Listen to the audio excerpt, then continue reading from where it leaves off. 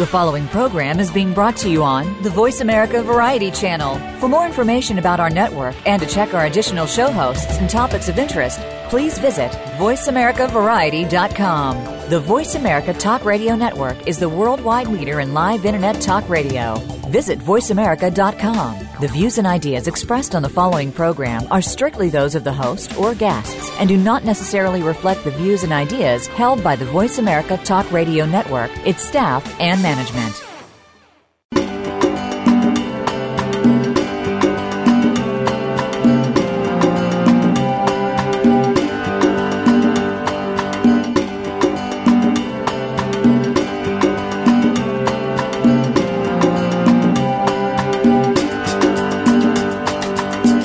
Save our wildlife, save the environment, save our world. It all starts with a little knowledge. Welcome to Our Wild World with Ellie Weiss. There is so much that's being done and can be done with help from specialists and marginalized community groups to you. We'll discuss the future of Africa, the wildlife, and the people, and show you how it affects the entire planet. Now, here is Ellie Weiss from the Wild Eyes Foundation. Good morning and welcome to Our Wild World and my guest, photographer and conservationist Nick Brandt.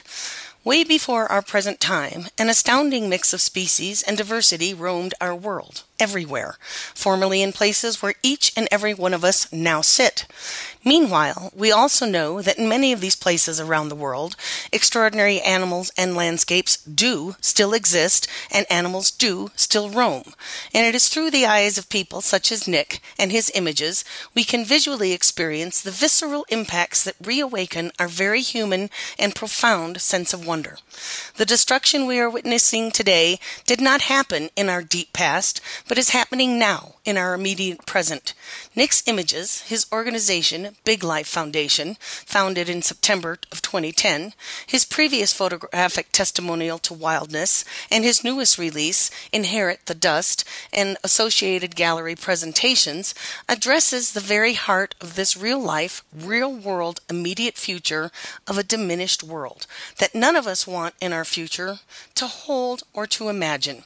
It is my great pleasure to welcome Nick Brandt, one of my own heroes of visionary photography and fellow conservationist facing a rapidly changing new world. Welcome, Nick. Thank you very much, and thank you for that lovely testimonial at the beginning of the program. Well, my pleasure. It truly is an honor and a pleasure to be speaking with you. As I had said as we were conversing before we began 3 years ago, I would not have imagined being able to have this conversation with you. So it truly is an honor and a pleasure for me. I'm very excited. So thank you. You're welcome. Thank you. So why don't we start with just a little bit about you, and then how you got into saving the world, saving Africa, and your photography. Oh, God, not to put too much for kind of... no pressure. onus on me. I think saving the world is a little, over the top. Each of us in our own way, hopefully, will try and do something to make the world a little bit of a better place. Each of us tries to be a kind of incremental cog in the wheel and utilizes what talent we might have in that regard. So I'm just trying to do what little I can through my particular skills. So when did you start? When did you realize? When did you begin photographing? And you have a very specific style that is astonishing to look at. It's more like looking at Renaissance paintings than your average photograph. It really is astonishing. And listeners, you need to go visit inheritthedust.nickbrandt.com to see the newest images, and you really need to look at it on a huge screen. Not your iPhone, not your iWatch, or any of these little tablets. You need to see this on a big screen.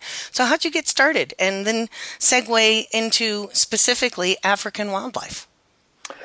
So the initial work, when I first began, I always felt that I wanted to photograph animals as sentient creatures, not so different from us.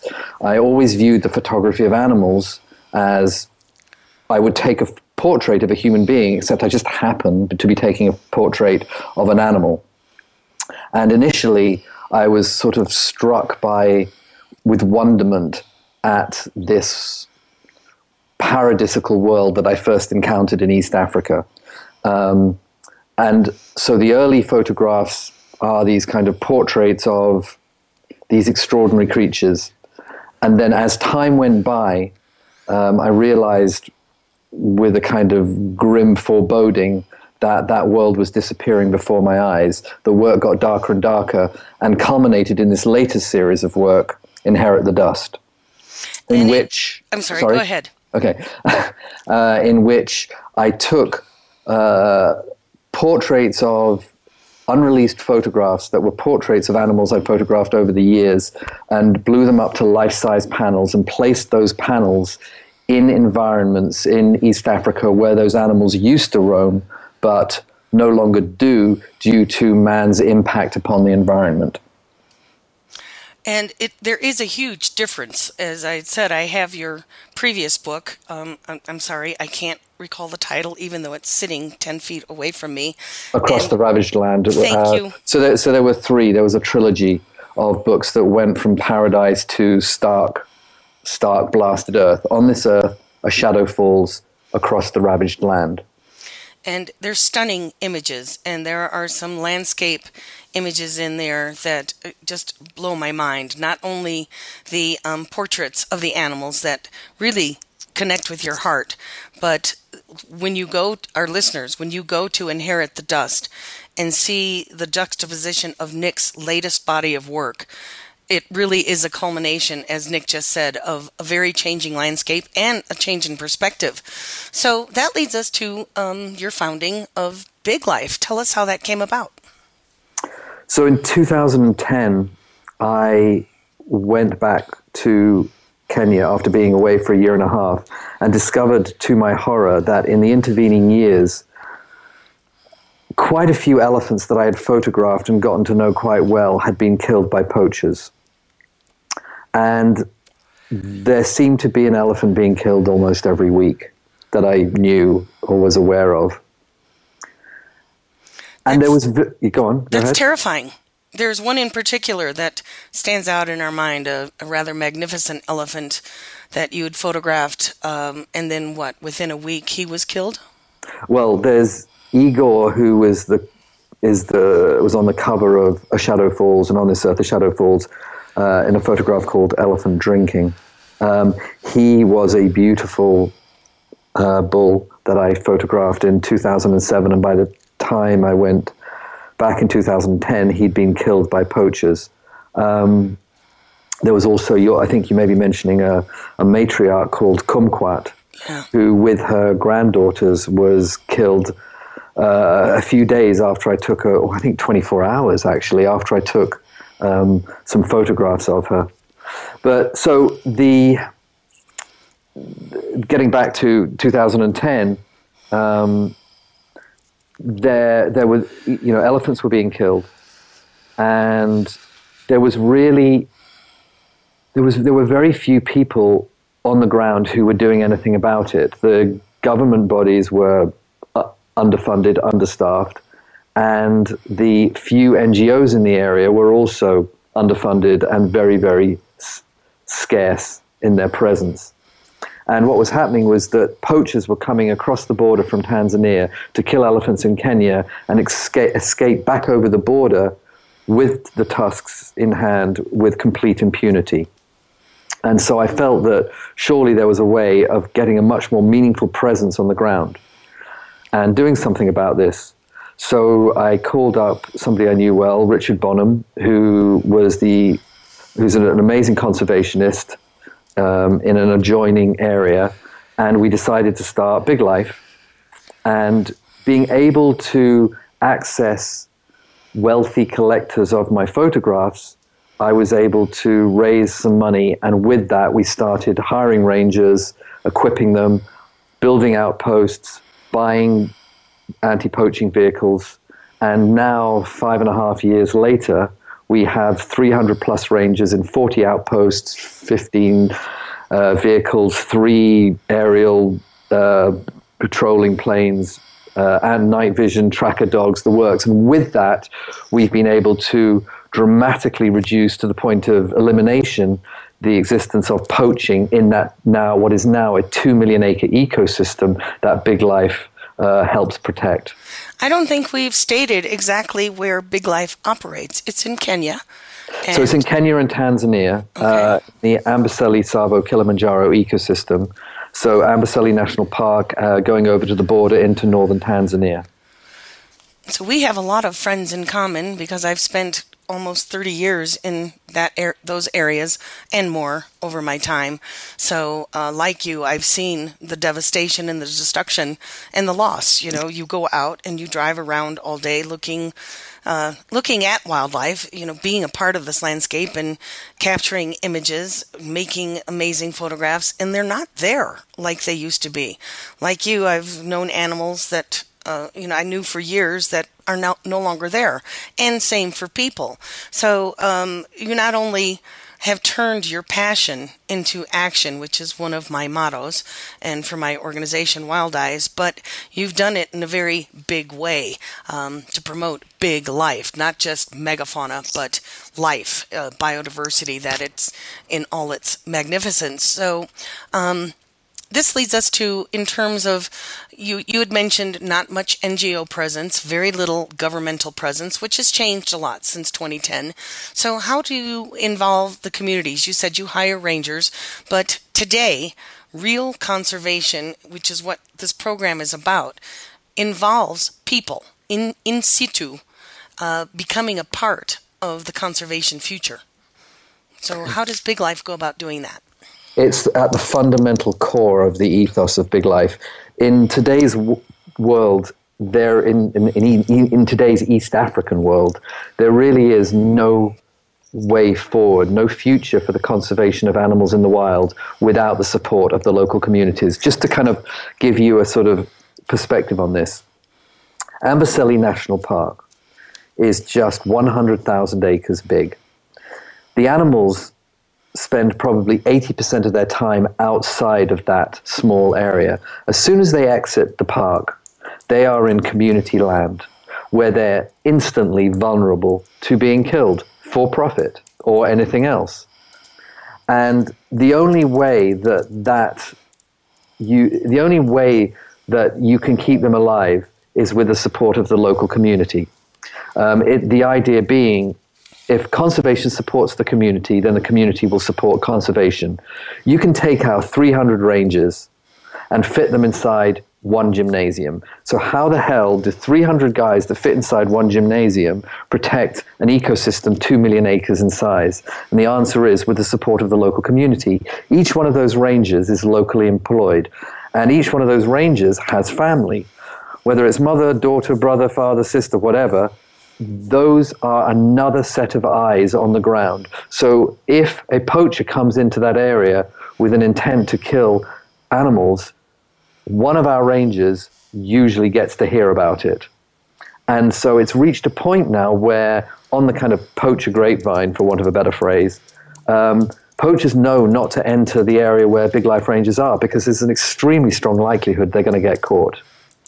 And it reaches the point eventually where more and more of the local communities understand that this is, pragmatically speaking, the way their future. That in a semi-arid desert, all they really have is livestock herding, and which is increasingly susceptible to drought, especially with the increasing incidence of climate change. Whereas we are now the biggest employer in the area, and Africa has an ability to be a nature superpower. It has the ability to be a superpower in terms of nature tourism. As more and more ecosystems and animal populations are wiped out elsewhere in Africa, those ecosystems that do remain will become more and more precious and highly valued, and will bring in even more tourism. So for those people, this really is, they are sitting on a gold mine. They're sitting on an elephant mine. If I can, there's just one statistic I'd like to mention. Absolutely. When an elephant is killed, on average, that will be $20,000 for the poacher and the trader. And that money is not seen by the local community. Whereas it's been estimated that an elephant, during the course of its lifetime, will bring in $1.6 million to the economy of the country and the local community. And viewed through that perspective, I think hopefully people begin to see saving the environment benefits not just the animals, but also the people. Well, thank you for that wonderful answer, and I hope it really helps our listeners understand how interwoven and interconnected conservation community, NGOs, and turning passion into action, and through the visual media of Nick's photographs makes a difference. So we're out of time for this first section, but stick with us. We have a lot more to cover, and be sure to check out BigLife Foundation on the web at biglife.org and find Big Life on Facebook, and be sure once again to check out Inherit the Dust on the web and look at it through a large screen. So stay with us. We'll be right back.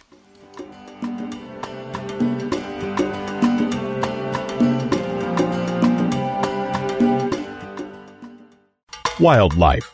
No wild, no life. Big, scary, beautiful. Predators are in danger. Without them, our rivers dry up. Our forests don't grow. Our communities go hungry. Our biodiversity crumbles. Wildlife drives our planet's ecosystems. The wild effect. It's in our hands.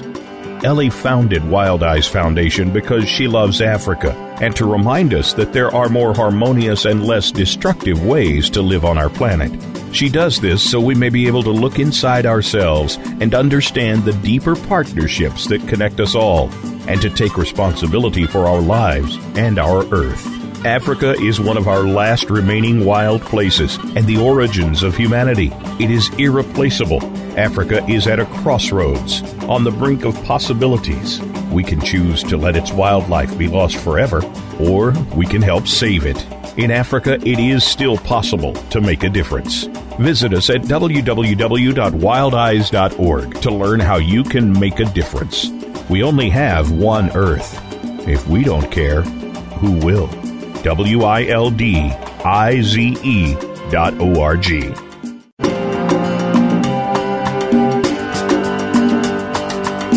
You're listening to Ellie Weiss and Our Wild World. We want to hear from you. Call into the program at 1-866-472-5788. That's 1-866-472-5788.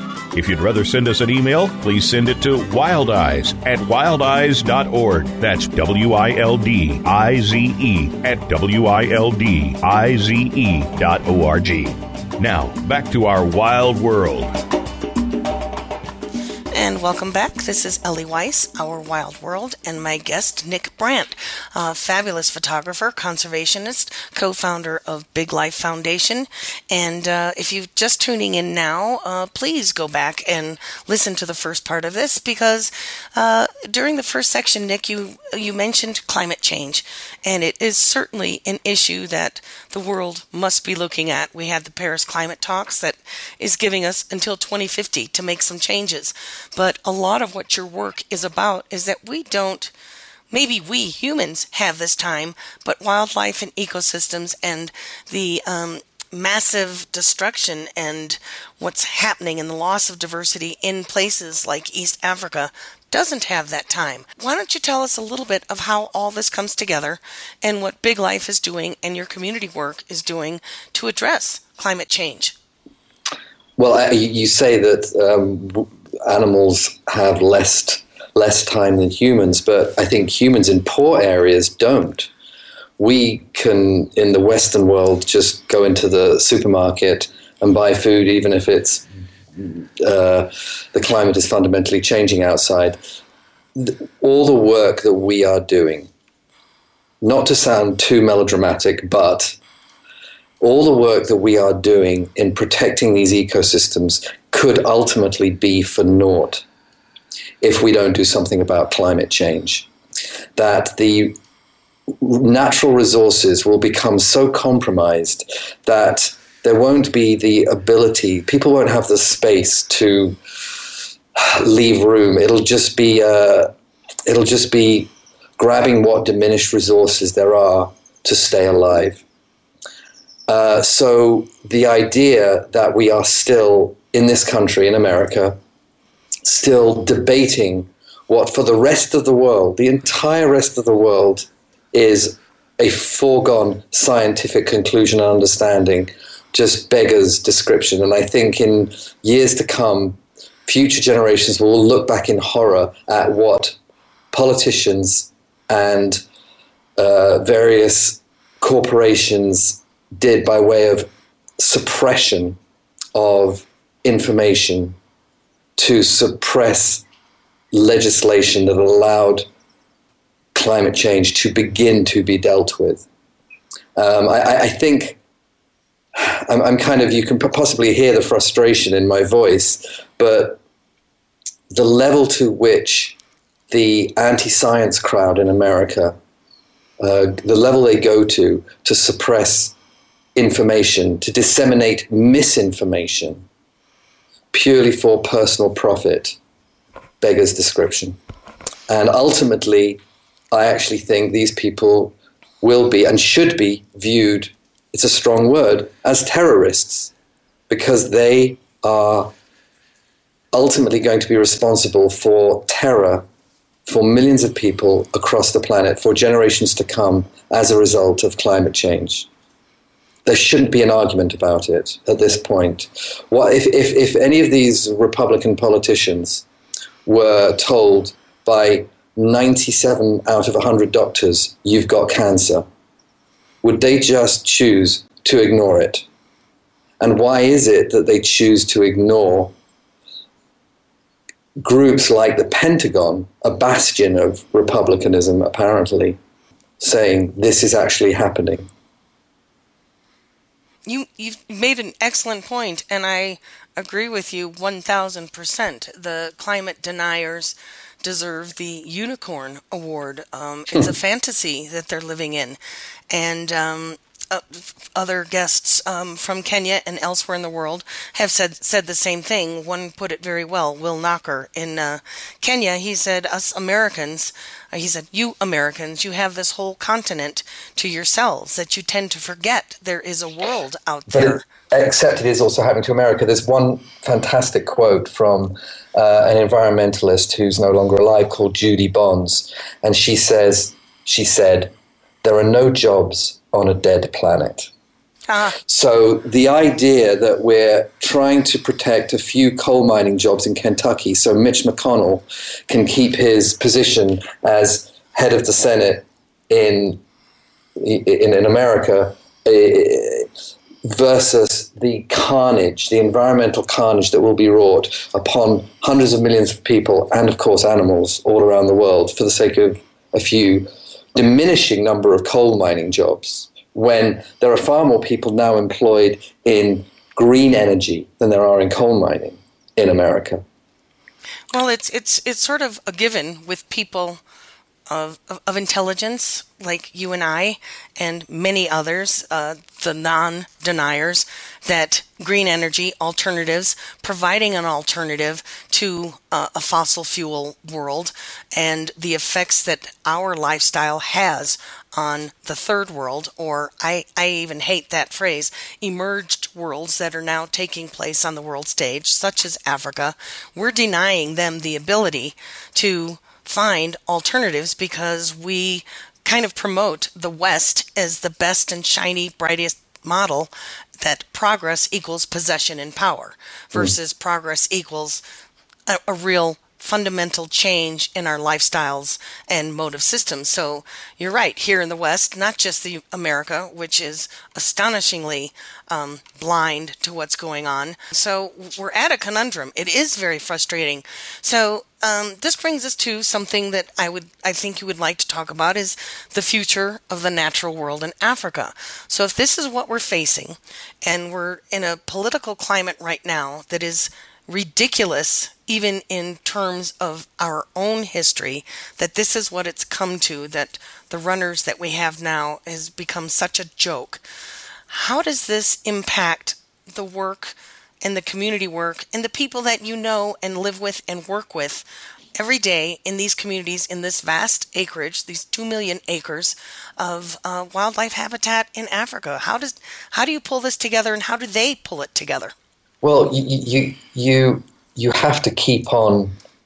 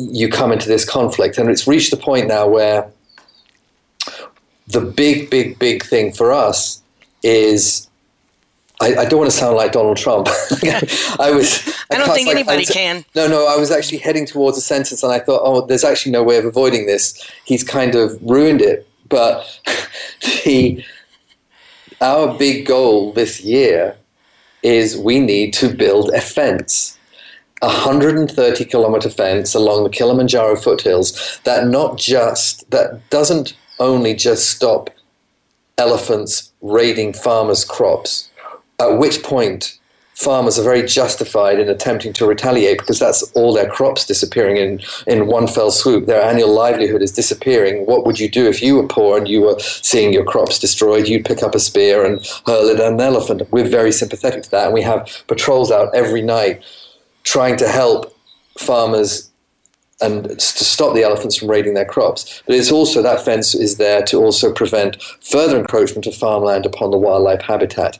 It's keeping the idea that Africa is this vast wilderness is outmoded. You know, we still have this vision of Africa, especially propagated by nature documentaries, I think, that it's this vast place full of animals, and that's really not the case. Humans have an extraordinary ability to kind of worm their way into every little nook and cranny of an ecosystem.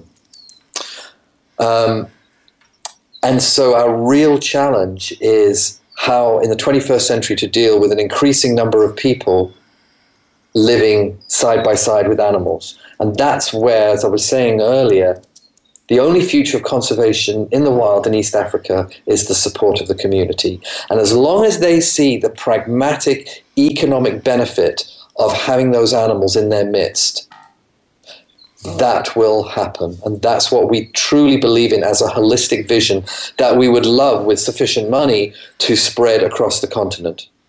So that brings me to a natural point right here. How do people help BigLife?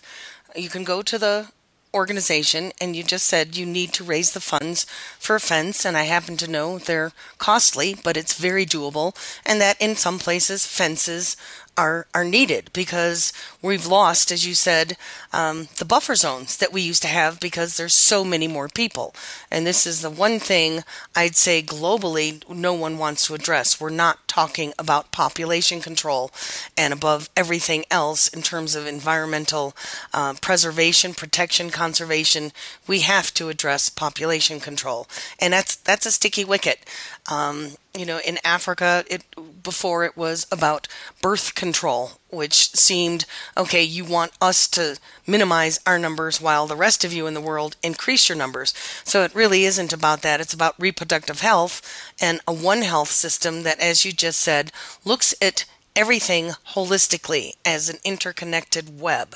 So you'd said we have this romanticized version of Africa, which, you know, the West certainly does, and it is certainly promoted and maintained by nature documentaries. It never shows the crosshairs of where people and wildlife meet. It's always center stage, wildlife doing its thing like nothing else exists.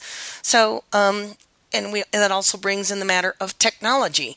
We have super technology now that can get us where we've never been before, and there are many nature stations that use that as their tagline, getting closer. So there's seems to be less and less places that are untouched by us, and we need to find ways to leave them alone. So in terms of us Westerners, so how does that lead into ecotourism without putting pressure of bringing more people into an area that ends up putting more pressure and more development? Let's say the Masai Mara and its recent explosion of development and the losses that are happening there. How do we address that? How does BigLife, you and Richard, two incredible minds and visionaries, how are you putting this together? We don't have the same issue of too many tourists undermining the wildlife population that the Masai Mara does. I've seen that explosion of lodges and vehicles absolutely everywhere, to the point that cheetahs trying to go on a hunt get constantly disrupted by tourists being in the way. I've seen that so many times in the Mara. We don't have that issue in our area. So there is plenty of room for ecotourism to grow in our area. So yeah, it's not an issue. It's not an issue there. So tell us a little bit more about your area. And how tourists, our listeners, can not only engage by donating and learn more by going to the website biglife.org and your website nickbrandt.com or .org. Which one is it? nickbrandt.com. Okay, please, listeners, visit these websites, read, look at it. It's a way you can use your technology to turn your passion into activism, and definitely visit inheritthedust.nickbrandt.com, because these images are just heart-wrenching. I just turned my face to it right now and got the chills of the elephant in the dump ground, landfill pit. The images are stunning. So tell us a little bit more about your expectations, or maybe not expectations, but what you hope, I guess it is expectations, what you hope to accomplish with Inherit the Dust and its exhibits everywhere. There's always it's a big sigh. Yes. Big sigh beginning that answer, because I really, truly don't know how much impact my photographs can have. But as I said at the beginning of the program, that's where my skill notionally lies. And so that's how I'm going to express my feelings. It's why I became a photographer. I didn't become a photographer because I loved the medium. I became a photographer because of my love of animals and the natural world, and photography was merely the best medium through which to express my feelings about animals and the natural world. So do I want these photographs to change the world? Yeah, sure. Do I think that they're going to? No. Would I like government bodies and industrialists to look at these photographs and go, gee, you know what, we are kind of doing something kind of crap here? Yeah. Would I like them to understand that there is a path forward where both the people and the natural world benefit, which is the path of the environment being being of economic benefit? But, you know, this isn't just African governments who don't understand this. Once again, we come back to America. America can hardly preach to African governments, which are much poorer, when there's so much sort of greed and influence from rich energy companies and oil companies here in America. So, look, as I say, I hope the photographs will be this incremental cog in the wheel of change. I don't know. I can't possibly know. Well, you know, you said something, will your photographs change the world? And I think... Well, no, I didn't say that. You said you didn't think your photographs right. would change the world. I apologize. Yeah. But the world is made up of individuals, and your photographs do have the power to influence the vision of an individual. They did for me, and I'm telling my listeners right now, all you have to do is see a small series of Nick's images, and you need to look at them all, and each image engages you to look at more. So I do believe your images can change people, and by changing people one at a time across a scale of exponential increases, we can make a difference. Well, and yes, and also the work has enabled me to begin this foundation, which has unequivocally benefited a vast ecosystem that is now much the better for it. So even if the photographs directly have been of minimal, impact, at least what has come from that, the exposure that has come from that, has enabled us to raise funds to keep this extraordinary, unique 2 million acre ecosystem going in southern Kenya and northern Tanzania. The other thing I just want to say, though, is it doesn't really matter to me what each of us chooses as something to try and protect or help. If each of us in his own, this is such a corny thing to say, but hopefully each of us in his or her own way can help make the planet a better place. And whether it's something small, just saving a cat from a homeless shelter, or helping out, whatever the reason is, whatever that your choice is, even if it's just recycling, each of us trying to minimize our impact on the planet and make the planet a better place, it's all good. It doesn't have to be this kind of monumental thing, because otherwise it can be overwhelming for some people. For many people, they don't know, well, what can I do? Well, each of us can do something small. You're absolutely correct. And just like, for example, Don't eat meat from factory farms. Spare just, and people will say, oh, but that meat is cheaper. But every time you buy meat from a factory farm, you're part of a chain, I'm sorry to say this, where animals have gone through torment, torture, and misery for cheap meat. It's similar to what Russell Brand has talked about. You know, we have to make these decisions. And the vibration, you know, I'm not bringing religious into this. I'm bringing spirituality. And in each of us, there is, in most of us, compassionate coexistence, caring, that humanity side that makes us the best of what we can be instead of the worst of what we can be.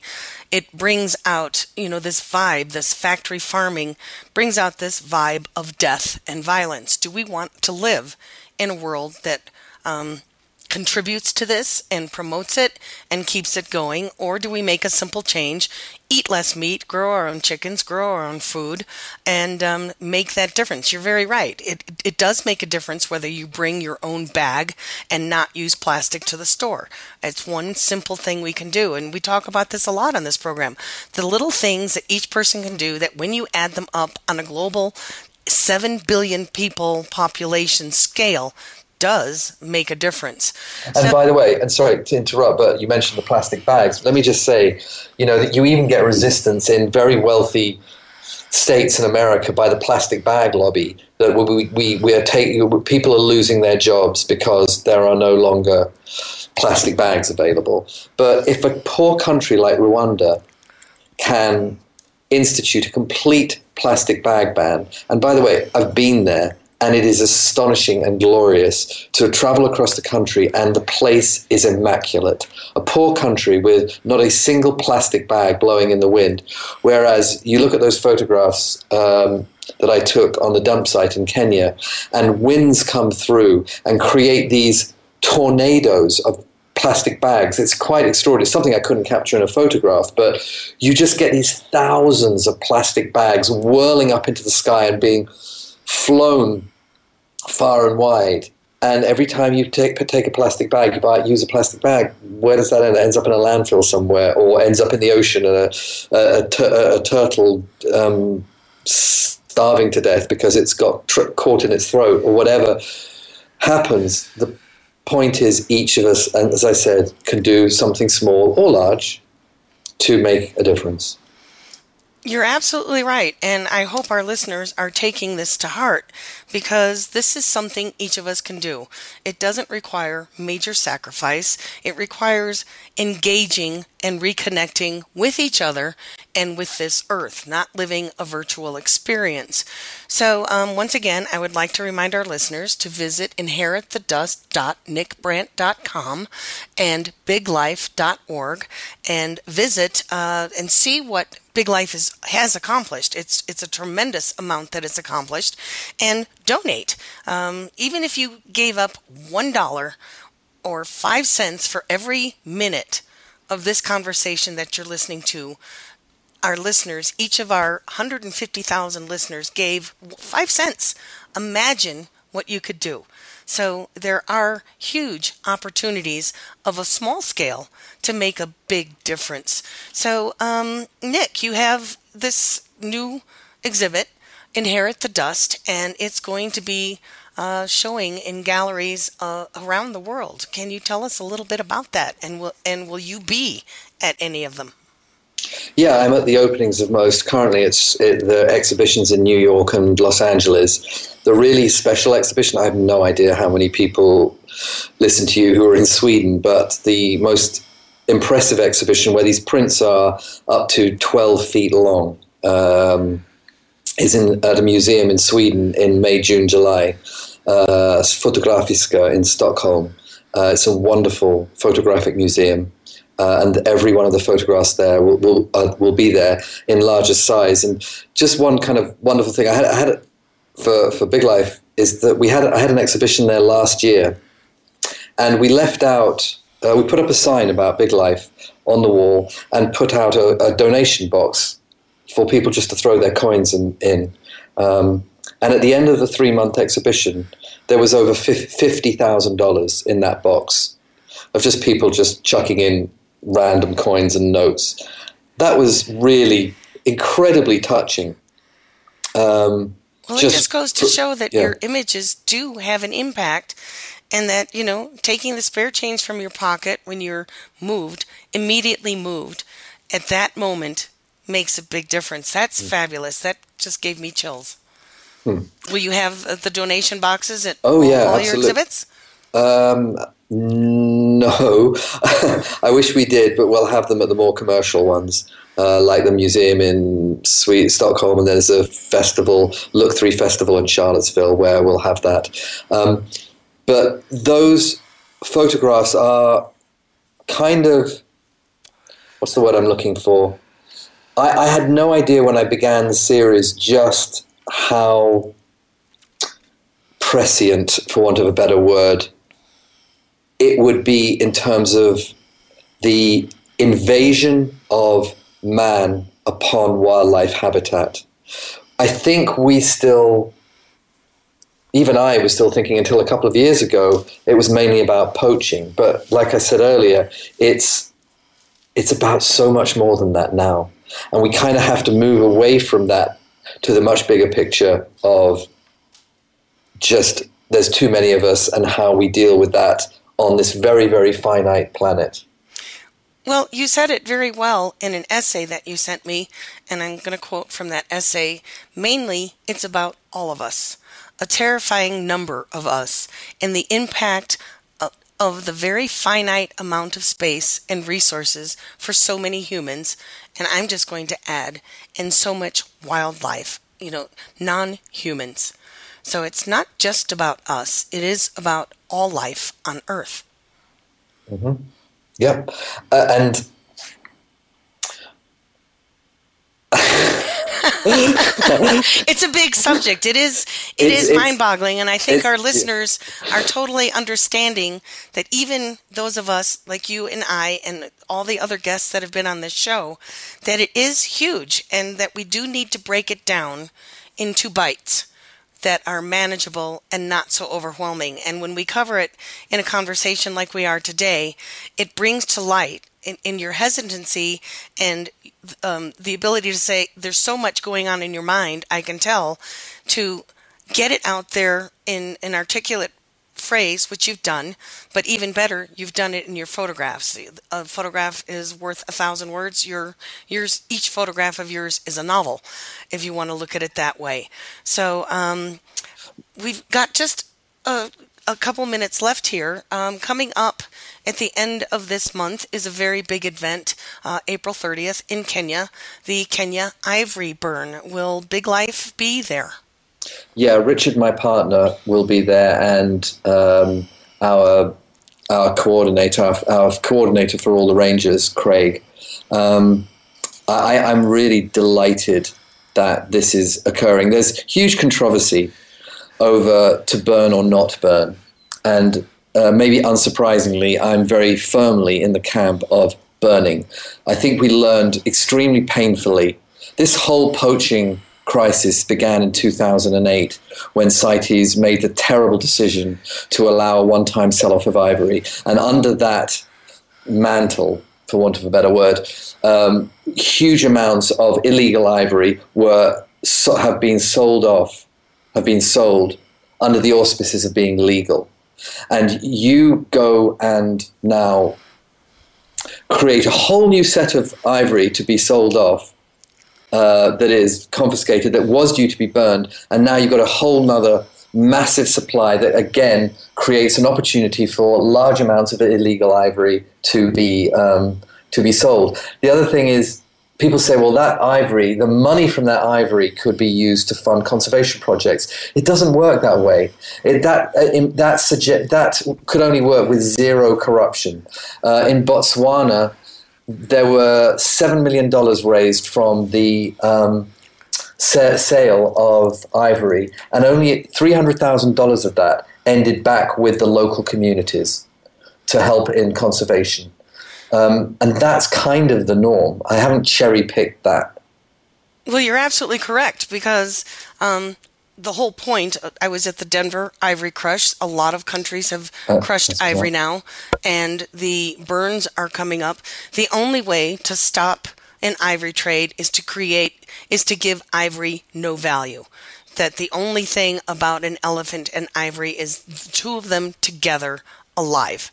And that has value, inherent value, ecosystem value, monetary value, ecosystem value, you name it. That's the value in ivory, living and being carried around by these magnificent creatures. So unfortunately, we're out of time today. There's so many things that we could continue to discuss, and you brought up so many points that it just lit up questions in my head. So maybe we can talk again. I look forward to perhaps getting in touch with Richard. Wild Eyes will be there at the burn, and maybe we can get an interview. And we're trying to have a show immediately after the burn and web streaming video to show people the importance and what's going on there and gather more and more momentum. So meanwhile, people, order Nick's books. There's a trilogy. If you're in any of the cities, we will post where the exhibits are. I wish I could be at the one in Stockholm. To see that in person would blow me away. So in the meantime, Nick, thank you so much for your time. Thank you. Thank you for giving me the chance to have a good old rant about so much, and hopefully not sound too whingy and complaining about the whole state of the planet, but there you go. Well, absolutely. If you listen to any other episodes on this planet and my own particular solo rants, you'll see that we are in exactly the same camp. So I'm with you on that one, and no, you're not whingy and whiny. You're telling it like it is, and this is what people need to know. So that's it for today. This is Ellie Weiss and my special guest, Nick Brandt, as I said, one of my heroes, and go out there and take part in our wild world. Thank you again for joining us this week. Be sure to tune in next Monday at 11 a.m. Eastern Time, 8 a.m. Pacific Time for another edition of Our Wild World with your host, Ellie Weiss, on the Voice America Variety Channel. Think about living with wildlife during the coming week and what you can do right now. Thanks again for listening to the preceding program, brought to you on the Voice America Variety Channel. For more information about our network and to check out additional show hosts and topics of interest, please visit voiceamericavariety.com. The Voice America Talk Radio Network is the worldwide leader in live Internet talk radio. Visit voiceamerica.com. The views and ideas expressed on the preceding program are strictly those of the host or guests and do not necessarily reflect the views and ideas held by the Voice America Talk Radio Network, its staff, and management.